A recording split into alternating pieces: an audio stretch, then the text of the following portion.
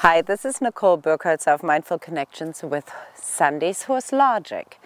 And today I have something to talk about that's really exciting. I haven't really put my head fully around it, so bear with me as I'm talking about setting boundaries. I have, for the last 3 weeks, been working with a woman, Colleen Campbell, who recently rescued 2 pregnant mares from slaughter. What I found amazingly crazy about the story is that these 2 mares were both in the last trimester actually literally short of giving birth, and they were actually shipped off to the slaughterhouse being pregnant. Oh, I mean, I don't know, I can't even go there. But Colleen thankfully saved these 2 mares. One of them actually, on the long trailer ride, gave birth to the first baby, a little cold. And the second mare, I believe, gave birth after she was maybe a week, at Colleen's place. And that's the mare. Her name is Gracie, and the foal, her name was Joker, but now it's actually Farah. They are the ones I get to work with right now once a week. And the idea of working with them is to see a little bit how I can apply the mindful approach to 2 very different horses. One is, of course, a baby who had only good experiences and is very much just like a little blank canvas. And then the mom, Gracie, is actually very, very concerned about people. She seems like she doesn't want to be touched. She doesn't want anybody near her, at least the first time 3 weeks ago when I met her. And Colleen worked a little bit with her on, being approached so that she could actually put a halter on her if she needed to move the horses around a little bit.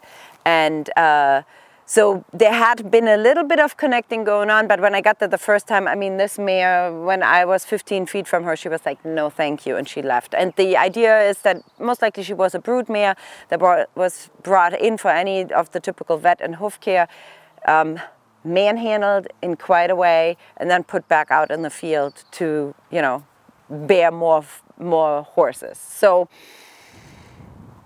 what occurred to me last time when I worked with her a few days ago is that we always talk about boundaries with horses and how to set healthy boundaries, because most horses that we have in our backyards are in the pocket horses, right? Most of us don't look at the horse as simply sometimes I remember it from old riding schools where the horse was brought in, led up, brushed, tacked up, you get on them, and you almost don't have a ground manner type of connection with them. But that thankfully has changed, because I think it is much nicer to have obviously some connection on the ground. But sometimes it goes a little too far and your horse is too far in your pocket, and then there are a lot of people out there teaching, how to set boundaries and how far out should your horse be and whatnot. That's all great, and one of the mares, the one that gave birth on the trailer, is actually one of those, Colleen told me, that needs exactly that, because she's in your face and she needs to set boundaries. The mare I'm working with is the exact opposite.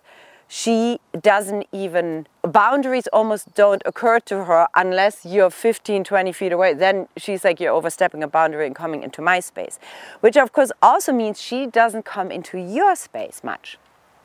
And the question is, how do we teach a horse to come into our space? And last time I was there, I had this little moment with the mare that was such a great example, and I wanted to share that, how we can set boundaries or invite boundaries. Unfortunately, the camera at that point was off. We're filming the sessions, but at that point we were ready to leave, and as always, the best little part happens right when you're about to leave. So what happened is the mare 3 weeks later is much more comfortable, and I have a couple of pictures here where you can see the mare is much, much more comfortable being near us humans. And one big thing that attributed to it is actually that Colleen took the halter off. The mare finally has this little run-in that she can hang out with her baby, and she could take the halter off the mare, because she now knows she can get it back on without stressing the horse too much. And the moment she took the halter off, the horse was already different. And I immediately said yes, because now you trust her so she can trust you. And the moment that halter is no longer that I can grab you anytime, but where there is a relationship built where it's like, please put your nose in the halter and let's do something together. When that moment occurs, obviously there's more trust. And due to that, the horse's face totally changed. And I mean, look at her. She's this beautiful quarter horse mare. But there's also, as you can see, this little water bucket over there. And at the end of our session, I stood in the door and the mare actually, right, so the door is behind me, and the mare came and she wanted to go over to the water bucket. But the distance between me and the water bucket was kind of tight. And though she had stood with me even tighter earlier during the session, she came on and she looked at me and she went kind of like, and I saw that and I said, no worries. And I just took one step over. And the moment I took the step over, she stepped forward and put her head in the bucket. And right, it makes sense. The moment the horse, and the water was, there was like, I would say maybe a third full of water. The moment the horse puts the face into the water bucket, the eyes kind of disappear a little bit around the top of the bucket. And so for her to feel comfortable sticking her face in there and still be safe, I needed to step a little over and gave her a little more space. Now in that moment when I did that, the mare, I could feel, she was like, oh. She's like, then I can go and drink. And I said, yep, feel free. And when she came back out with her head again from the water bucket, I moved back into the spot. She blew out through the nose and everything was absolutely perfect. I can tell you right now, next week when I go and see this mare, this horse will be a whole different being again, because I spoke with Colleen about it. I said, this is the kind of stuff how you can actually show her you respect her boundaries and you actually give her space so that she can feel more comfortable. And in return, she will want to take up more of that space between you. Because you show such respect in those moments to the horse, they mirror it right back and give you more of their heart. That's really how this works.